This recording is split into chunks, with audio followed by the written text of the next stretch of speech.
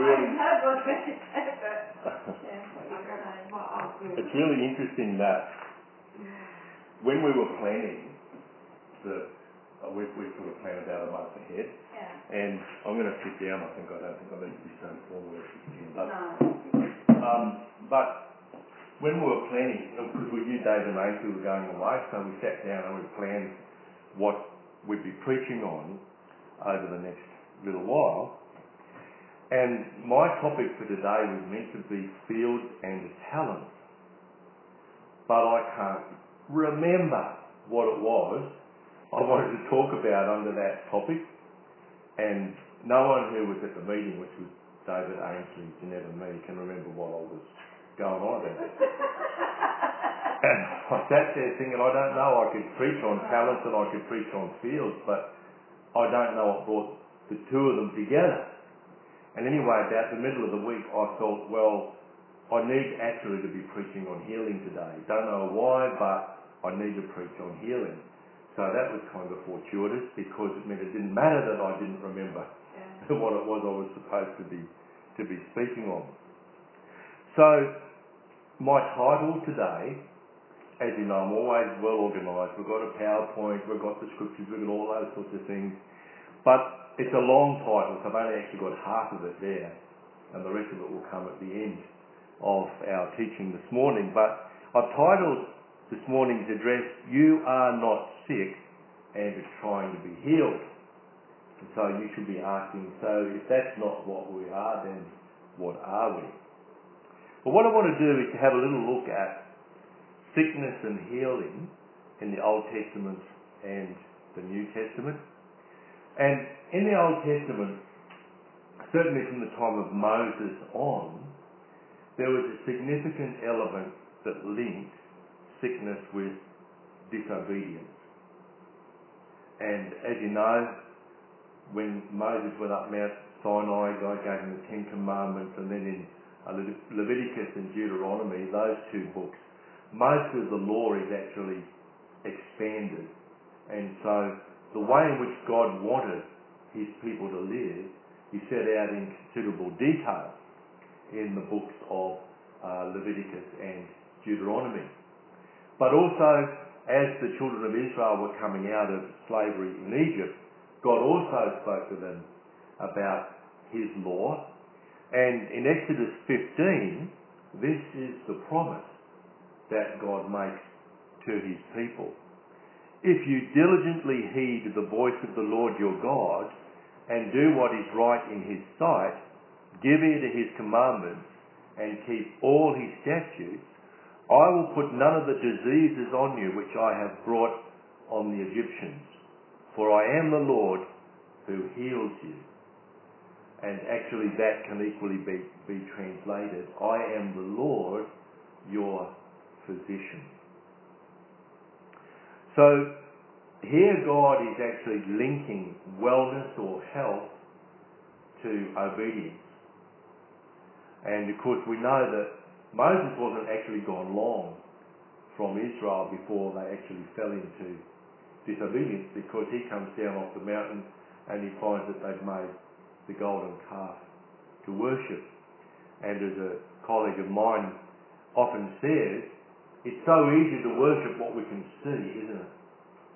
And so many of the world's religions are actually based on worshipping something we can see.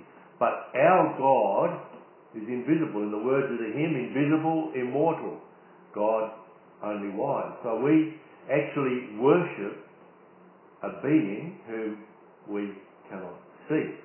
As an aside, we know, of course, that Jesus said, "If you have seen me, you have seen the Father." And so as we build a relationship with Jesus Christ, we get to know what God is like. But it's a really important point to make, I think, that under the law, sickness was seen as the consequence of sin, and there is a whole lot of law that existed to deal with sickness. And I don't have time here, and it would be too boring for you for me to read out all of the scriptures that are relevant here. But Chapters 13 and 14 of Leviticus, for example, set out a whole range of laws concerning sickness. In chapter 15 of Leviticus, there are laws for healthy living set out. Importantly, in the book of Proverbs, there's a clear link between how we think and what we speak and the level of health that we experience. And I know in my own Christian walk, it is so important to understand that the words you speak, which of course reflect what's in your heart, they actually frame your world. And if you don't want to accept the idea that they frame your world, they certainly frame the way in which we experience the world. And I felt really challenged on this even in the last couple of days, because I got a text yesterday morning from a close friend of mine who's in hospital. He was admitted to hospital Friday night with suspected appendicitis, and they were talking about operating. And he and I would be the most faith-filled people in our workplace. And we're always encouraging our students to have faith, based on what they understand as God's provision for them through His grace. And here I am, working on this presentation for today. My good friend Dwayne is lying in a hospital bed waiting for an operation. And of course yesterday I get sinus as well. And that's only a minor thing, of course. But it seems that whenever you decide to take a stand on healing, there comes a challenge. But nevertheless, in the Old Testament there are many, many instances of divine healing, where sick people have been healed by God. There are enough instances for us to start thinking, well, maybe God actually is our physician. And through their experience, the Israelites had come to believe, by the time we get to New Testament times, that sickness was caused by sin of the individual, or perhaps sin of the father, and then carried on down through subsequent, the effects I should say, carried on down through subsequent generations. But if you go back to Leviticus, the law was something that applied not simply to individuals, but there was a corporate element to the law as well. And corporately, we cannot expect there to be no sickness if there's some kind of corporate sin. But by the time of Jesus, that idea had more or less disappeared, and most people assumed that if someone was sick, it was because there was sin in their life or sin in the life of one of their forebears. And that actually can't really be sustained, and we'll explain why. So that's sickness, healing under the Old Covenant. There are dozens and dozens and dozens of scriptures that apply, but the main point there is that we know under the Old Testament law that if Israel disobeyed the law, and if individuals within Israel disobeyed the law, sickness would be a result.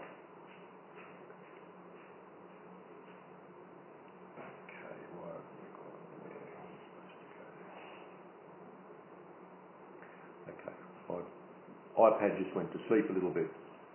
I want to turn now to sickness and healing under the New Covenant. And the first scripture I have is actually from Isaiah chapter 53. And you think, oh, well, that's Old Testament scripture, isn't it? That's true. And there are many, many references to the coming of Jesus Christ in the Old Testament, in the book of Isaiah, in the book of Jeremiah, in many other places in the Psalms as well. Even in Genesis, way back in Genesis, there are indications that God has already got a plan in place to deal with sin and the effects of sin. Now, when you read the book of Isaiah as a whole, it's a book about judgment, but it's also a book about salvation. Because Israel, time after time after time, went against God's laws and against God's character, and they did worship other idols. They got engaged in other cultures, they intermarried, they did all kinds of things. And many, many times the religious leaders, the priests, fell into exploitation of the people. And of course God hates the injustice that comes about as a result of oppression. But despite the fact that Israel continually drew away from God, and the fact that God allowed them to fall into the hands of their enemies, that was the punishment which was their due under the law.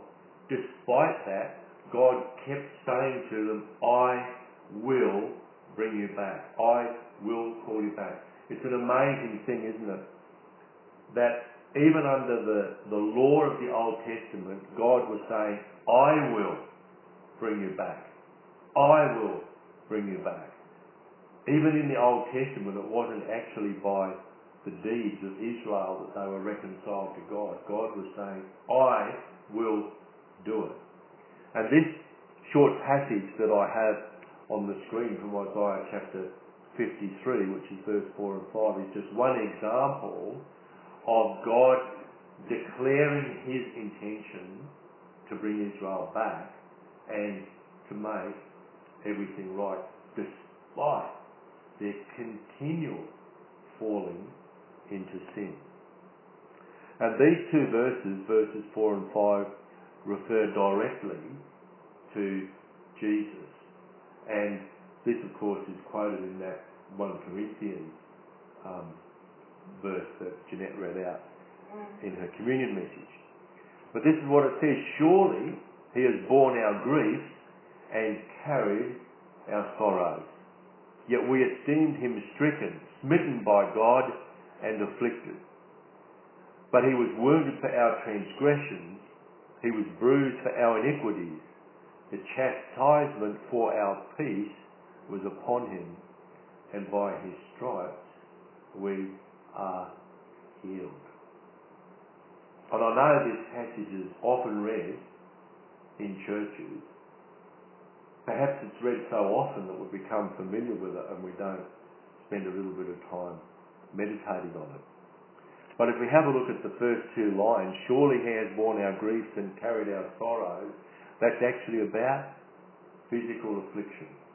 And Jesus refers to this in the book of Matthew, and I've got that scripture a little later on. Yet we esteemed him stricken, smitten by God, and afflicted. The we there, that's referring to the Jews, the unbelieving Jews, who of course it was, who effectively put him on the cross. So this is the mistaken belief that the Jews had, that he was smitten by God because of his sins. The truth, however, is that he was wounded for our sins, for our transgressions, for our iniquities. The chastisement for our peace. That peace there, Hebrew shalom, translated peace consistently in English translations of the Bible, but it's actually a much, much bigger concept, and I've talked about this in the not too distant past. It's really about wholeness in every area of our lives. And there are 5 areas that we can think of. Of course, wholeness spiritually, physically, mentally, socially, and financially. 5 areas in which God intends peace to reign. And Jesus was chastised or punished so that we might experience peace in all its fullness and completeness. And in the context of healing, the last line says, and by his stripes we are healed. And it's interesting in that Old Testament quote, the word are is used, which means it's a present and a continuous thing. A present and continuous thing. Now that scripture, of course, is looking forward to the cross. In Matthew 8, verses 16 to 17, there's a record of Jesus healing many, many sick people who came to him. And there are dozens of instances in the New Testament, of course. They're actually unnumbered. We know that Jesus didn't refuse to heal people who came to him for healing. When evening had come, they brought to him many who were demon-possessed, and he cast out the spirits with a word and healed all who were sick, that it might be fulfilled which was spoken by Isaiah the prophet, saying, He himself took our infirmities and bore our sicknesses. So Jesus was the embodiment of that prophetic word in Isaiah 53. And then that last line that I read out from the chapter in Isaiah is quoted in 1 Peter. Who himself bore our sins in his own body on the tree, that we, having died to sins, might live for righteousness, by whose stripes you were healed. Now, most commentaries refer to the fact that Peter has directly quoted that last phrase from Isaiah, and the ideas incorporated in the verse are from Isaiah chapter 53. But notice he's no longer saying, by whose stripes you are healed, by whose stripes you were healed. And remember the last words of Jesus from the cross, it is finished. And in the Greek word is perfect past tense. It means done and dusted. It's something that is done in the sense of finality. There is nothing that can undo it. There is nothing that can undo our healing, because it's already been accomplished by Jesus at the cross. Now, if it's all that easy, if it is all that easy, why is my friend Dwayne in hospital? Why have friends, relations died ill? Why did your mum have her experience? Why did that happen? We've sat on the bed of a 13-year-old boy as he died from leukemia. Remember Edward? And he held on long enough for his grandma and grandpa to arrive from the UK, and he lived just long enough for them to come into the room, and he died about an hour after that. 13-year-old boy. Great friend of mine who died from, he had pancreatic cancer. Wonderful, wonderful man. I was with him right up until his last hours. In fact, I think I was the first person to see him other than his wife after he died. Why does this all happen? Well, we live in a fallen world, and it's a world in which there is sickness. You see, the world is not perfect, and we can't expect not to be affected by the world. We have a way out, but because we are in this world, we are affected by the sin that is in this world. Not only that, we have an enemy, Satan, who, according to the Gospel of John, does not come except to steal and to kill and to destroy. So what Jesus has achieved on the cross, Satan wants to rob from us.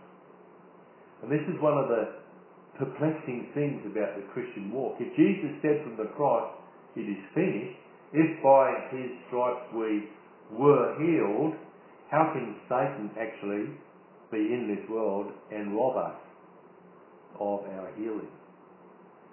It's because we live in a fallen world where sin abounds, and as a result there is sickness. So, although Satan is a defeated foe, we actually have to enforce his defeat until Jesus comes again. In fact, you could say in answer to the question. What is the role of the Christian today? The role of the Christian today is to enforce the victory won by Jesus Christ until he comes again. The good news is that we can fight back. That is, we don't have to allow Satan to steal from us, to kill us and our loved ones, and to destroy all that God has purposed for us. This is what Jesus said. He said, I have come that they may have life and that they may have it more abundantly. That's also recorded in the book of John. In fact, that the first phrase and the second phrase that I've quoted up there are from the same verse. Satan's roaming around trying to rob, to kill and destroy. That's the first half of that verse. And the second half explains that Jesus came so that we might have life and life more abundantly. And, sometimes the English language just isn't enough to fully explain what the original biblical text meant. But the word abundant in the Greek, it actually means overflowing, more than enough, more you could ever dream of or want. That's the kind of abundance that Jesus came to give us. He came to give us life. That doesn't sound like people being sick. If you go back to the numerous proverbs that talk about the power of the tongue in framing our world, one of the weapons that we have as Christians is the word of Jesus Christ. When Jesus himself was tempted by Satan, what did he say? He said, it is written, referring back to the books of the law. When we come under attack, or when our families come under attack, or when our friends come under attack, we can actually boldly state to Satan, this is what my Lord and Saviour Jesus Christ said. I have come that people like me and my friend or my child or my auntie or uncle may have life and that they may have it more abundantly. Throw back at the devil the words of Jesus. And in another context, I'm not sure whether it was necessarily the Apostle James, because James is a very common word back in the days of the early church. But in the book of James, we know that James wrote it, but we're not too sure of James who, whether it was actually the brother of Jesus or one of the others, but it doesn't really matter. The wisdom here is actually in the context of living a godly life, but as I meditated on this word, I felt that it was actually a word for us today. Submit to God, resist the devil, and he will flee. It's a good idea to submit to God in all things. Be that living your life in a way that reflects his holiness, or living a life that reflects the victory that Jesus Christ won for us on the cross. If you have a look at the early verses in that James chapter 4, you will see that James is actually talking there about Christians who have fallen back into worldly ways, and he's saying that the antidote to slipping back into worldly ways is to be submitted to God, because you're either submitted to God or you're submitted to the ways of the world. So submit to God, come under his authority, resist the devil. How do you resist the devil? I would suggest that you resist the devil by quoting back at him the words of Jesus. You say to the devil, by his stripes I was healed. Done and dusted. Past tense, perfect, complete. It's done and it cannot be undone. And we can't uncrucify Jesus Christ. It's an historical fact. It cannot be undone.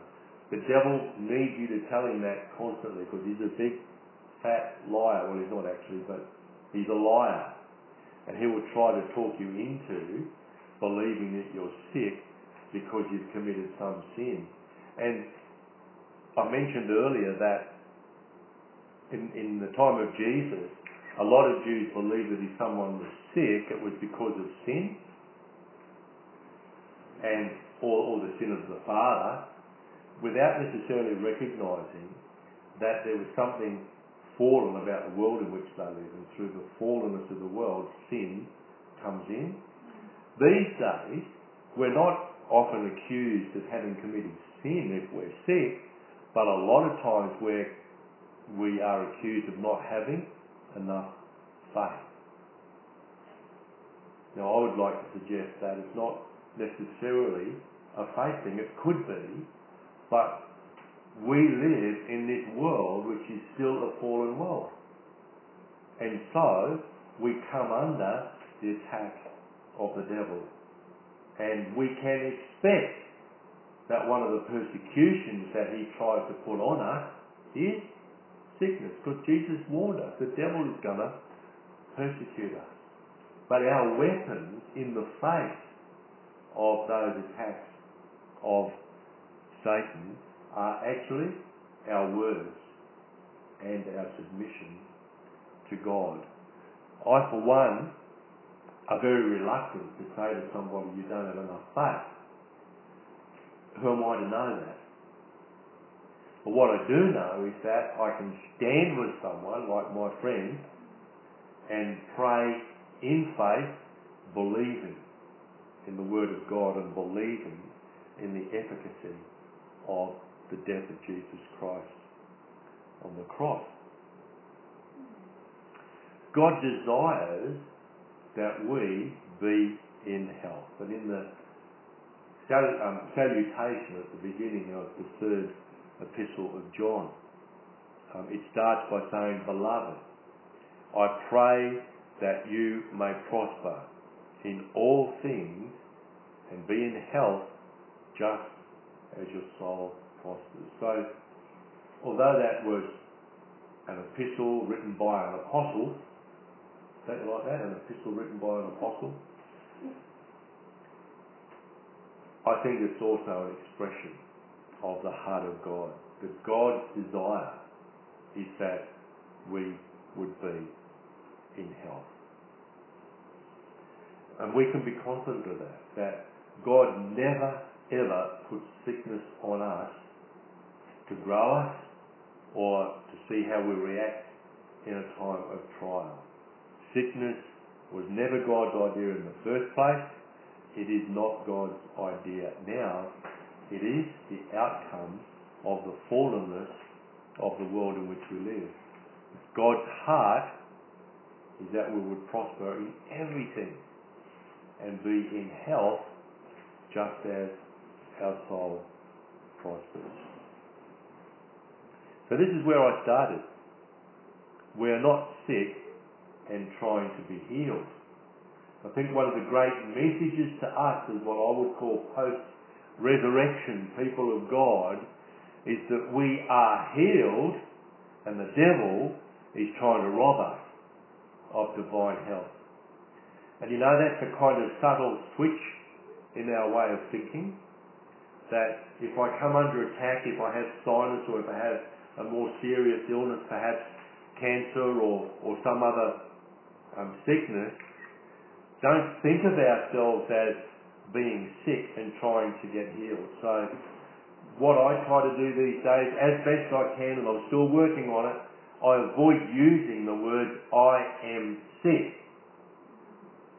Because as soon as I say that then brings up a mental image of me being sick and trying to do something. And all of a sudden, it becomes a work of mine. And so faith becomes my work. God says this stuff doesn't happen by work. Our salvation, which includes our healing, God didn't say just part of us, He said everything. So healing is part of the salvation deal. So it's not by works. So I don't think we can get healed by some kind of huff and puff faith. That's not to say we shouldn't do anything. We should pray. We should stand on the Word of God. But that's affirming the work that Jesus Christ has already done. So we're not sick and trying to be healed. It's not our trying. We're healed. Why? Because in 2 Peter we are told, by his stripes we were healed. So our divine state, if you like, is one of divine health. We are healed, but the devil, who spends his time trying to rob, to kill and destroy us, he's the one who's trying to put the sickness on us.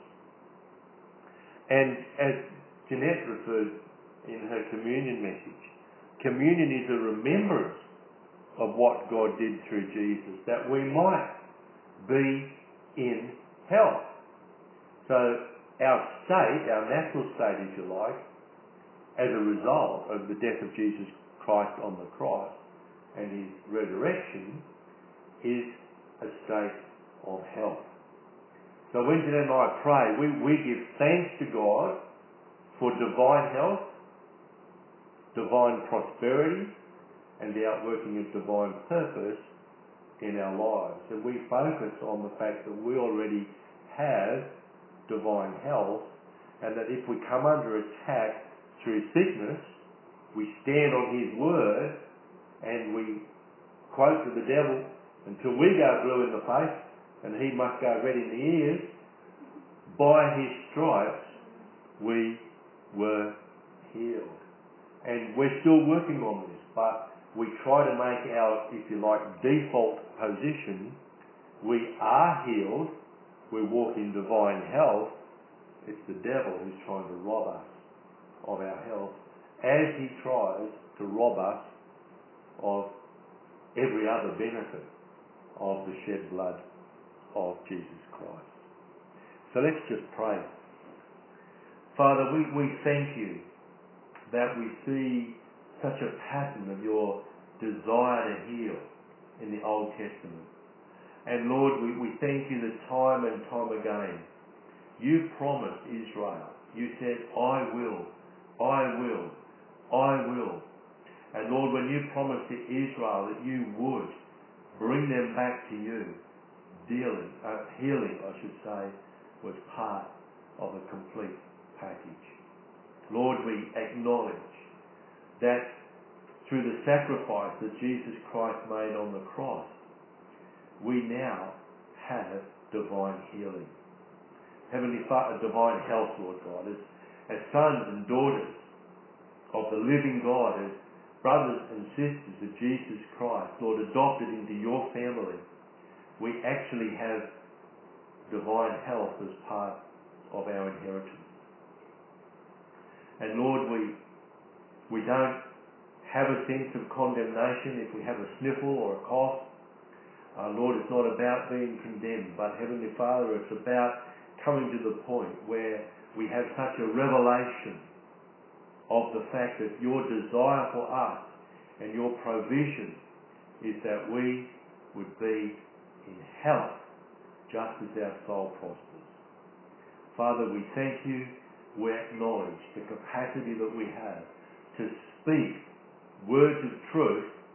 And Lord, as it says in the book of John, as we speak those words of truth, the devil will flee. And our Lord, we thank you that there's no ifs, buts or maybes about that word will. He will flee. So Father, we thank you.